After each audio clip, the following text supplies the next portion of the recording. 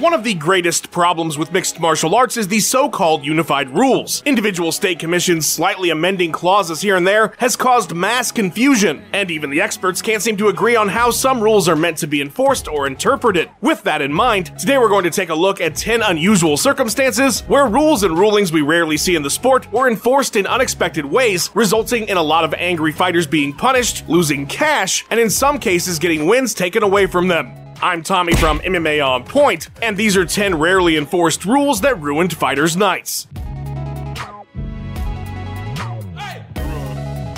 Number 10. Exiting the cage, Yoel Romero versus Chris Weidman.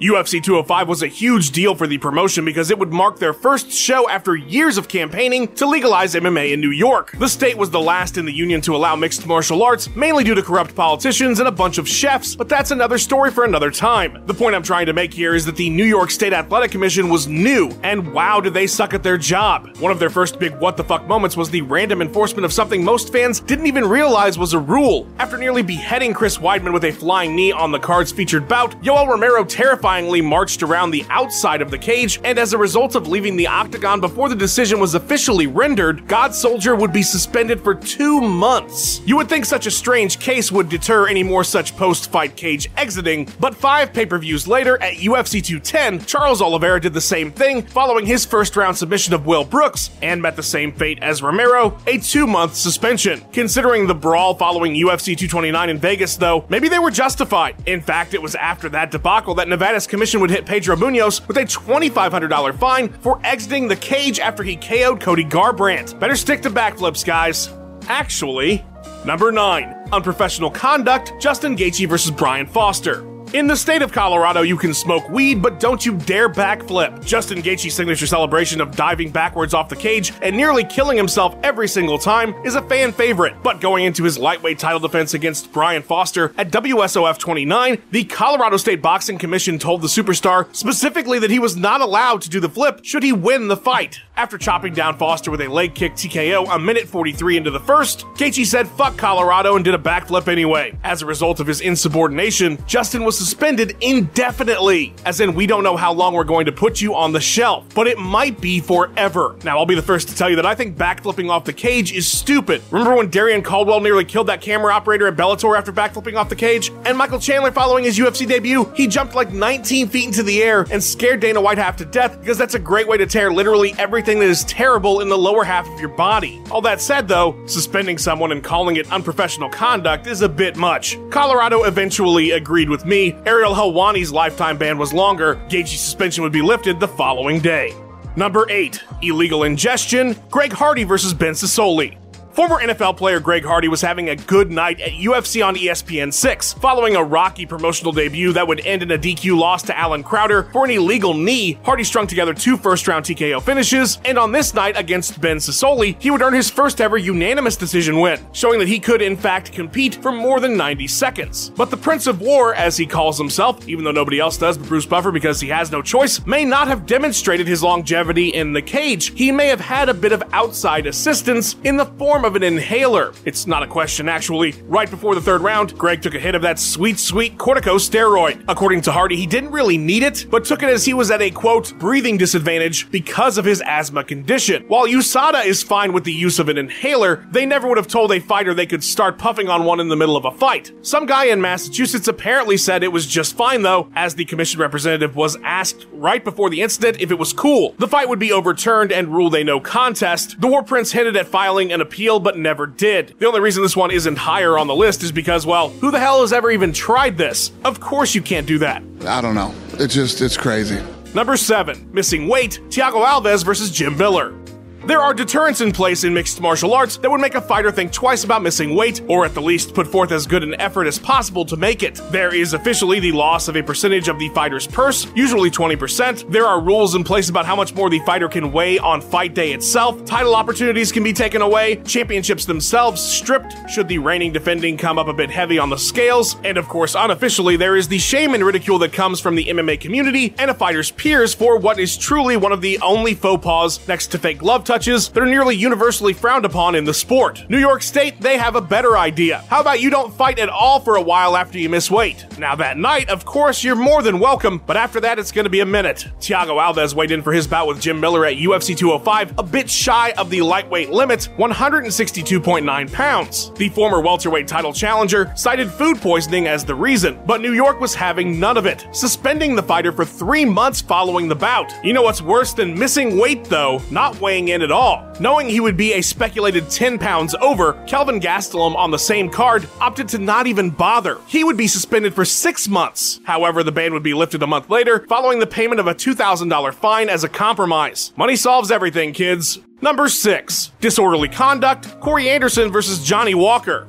There's levels to celebrating. There's levels. Corey Anderson shook up the world, or at the very least MMA Twitter, when he TKO'd Johnny Walker in just 2 minutes 7 seconds in their prelim bout at UFC 244 in good old New York, New York. Are you beginning to see a pattern here? It was a fantastic performance and capped off a 4-fight winning streak, thrusting overtime into the potential title picture. Anderson was the underdog as Walker was surging, and he felt disrespected, so he was understandably a bit fired up immediately following the stoppage. He was doing some talking to Walker, who was out on his feet, and swam his arm over the referee, who was pushing him away, but at no point did it look like Anderson was in any way assaulting the referee or even trying to really get back over to Walker. He was just fired up. We've seen celebrations like this a whole bunch of times, and they don't result in a single problem for the fighter. But remember, we're in New York, and as a result of his aggressive celebrating, Anderson was hit with a violation deemed unsportsmanlike and disorderly conduct. Now, what might you think a reprimand like that would warrant? A few $100s in fines, maybe even just some kind of official warning, or a 15-day symbolic suspension? How about $10,000? Now that's a lot of damage! Yes, for celebrating just a bit too hard, Corey would have to give up 10 G's. There goes 20% of that performance bonus. Mind your celebrations in the Empire State. Number 5. 12-6 elbows, Jon Jones versus Matt Hamill. If we only knew how this disqualification would come to haunt us over the years. Fans cannot go a single Jon Jones fight without someone, usually Joe Rogan, explaining that Jones is actually undefeated and that his only loss is because of a terrible rule about 12-6 elbows that was created because of brick-breaking demonstrations at martial arts shows. Seriously, every single time he fights we get this explained. I'm sure it's fascinating as hell for someone hearing it the first time, but on the 17th rundown of what happened, it loses a bit of its intrigue. Steve Mazzagatti, what have you done? JBJ was fighting Matt Hamill on the Tough Heavyweights finale. This was just his 4th fight in the UFC, so he wasn't exactly a star yet. Late in the first, Jones is completely dismantling the hammer and looking to seal the deal from the mount, raining down hellfire. Then he throws 2 12-6 elbows, and the fight is stopped to presumably take a point. But there's a problem. Matt's completely done for, and since some damage was caused by those 2 elbows, the fight was ruled a disqualification victory for Hamill. Now here's the thing. Jones did do 12-6 elbows, and they are illegal, but the outcome of the fight was not in question anymore. In fact, it probably should have been stopped earlier. Despite a few mentions about trying to get the loss overturned by the UFC and JBJ, the stupid loss remains to this day. Number 4. Head strikes to a downed opponent, Tim Means versus Alex Oliveira. The circumstances of our next entry were so rare that neither the commentary team nor Mark Ratner, the UFC's Vice President of Regulatory Affairs and former Executive Director of the Nevada State Athletic Commission, had any idea what the hell was going on. At UFC 207, Tim Means had Alex Oliveira up against the cage in a bit of a bad spot, down on a single knee. It was at this point that the Dirty Bird threw a couple nasty knees to the head, prompting Dan Miragliotta to stop the fight. Upon replay, Rogan and Goldie pointed out that there was only a single point of contact with the mat, that being the knee, and so the strikes should have been considered illegal. They brought on Ratner, who confirmed their position. Oliveira was in no condition to continue, so everyone assumed this would be a TKO win for Means. Incorrect. The fight was ruled a no contest. Here's where things get really confusing. A single knee touching the ground alone is a downed opponent. It has always been so, whether you're talking about the old unified rules or the new ones. It's just such a rare case that even Ratner was confused about what the ruling should be, but it's clearly written into the definition of a downed opponent. Where this gets bizarre is the no contest ruling for accidental knees. Oh, is that what those were? He slipped and accidentally kneed his opponent in the head twice? The fight should have been considered a DQ win for the Brazilian Cowboy. What an absolute mess. Number 3. The replay rule, Mike Rodriguez versus Ed Herman.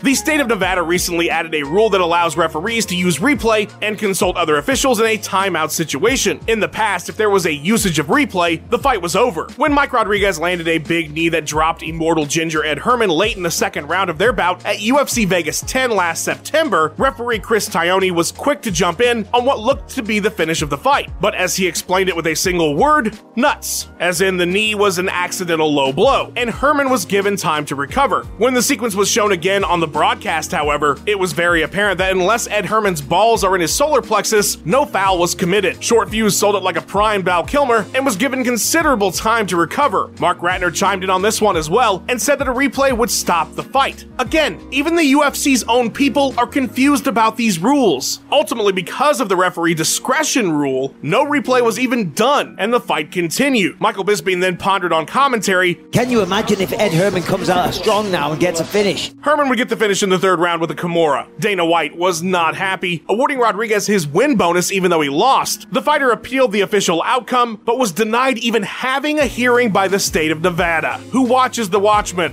Number 2. Intelligent Defense, Jake Ellenberger versus Jorge Masvidal. What is intelligent defense? It's a topic brought up a lot in mixed martial arts and is often the subject of ridicule by fans and fighters alike. Is a thumbs up intelligent defense? Is turtling up and waiting for an onslaught to let up? How about something unusual? How about your foot getting stuck in the cage? Ask Jake Ellenberger because he was fighting Jorge Masvidal pre-Street Jesus status in the feature bout of the TUF 24 finale in 2016, when late in the first round, the Juggernaut would slip and get his foot caught between the mat and the cage. Gamebred saw this as an opportunity to throw a few relatively inconsequential punches at his opponent's head, forcing Herb Dean to stop the action. One would assume to allow Ellenberger the chance to free his foot and continue the fight, which is what Dean intended, but when he was told that it could not be considered a cage malfunction and that the bout could not be restarted, the decision was official. A no contest, right? Nope, TKO victory for Masvidal. After all, Jake couldn't intelligently defend himself. Commentator Brian Stan sounded like his brain was about to explode from confusion. Ellenberger would appeal the decision officially, but guess what happened? INSAC shut that shit down, finding no issue with the ruling whatsoever. What a joke. Number 1. Accidental low blows, Thiago Tavares versus Robert Watley. We've seen this particular scenario play out plenty of times in mixed martial arts. A fighter takes a really hard low blow shot. In this case, Thiago Tavares got a shin directly to the junk by Robert Watley at the start of the second round of their PFL 2 bout. And as we've seen play out many times, the fighter's given 5 minutes to recover before the bout will need to be restarted. In the case of Tavares, this was a particularly nasty shot, and so unfortunately the 5 minutes simply would not be enough to fully recover. He would have to withdraw from the bout, a more rare occurrence of course, but we all know what that means, and so does Robert Watley, who is on his knees with his head down, because the bout is going to be ruled either a no contest or a DQ loss, depending on how the referee sees the intentionality of the kick. At least, that's how this situation normally goes. In this instance, though, Joe Martinez would announce Watley the winner of the fight via TKO, and no, Joe didn't make a mistake. He never makes mistakes. The baffled commentary team trying to understand what just happened contemplated that it was because Robert was up on points in the first round, but they were wrong.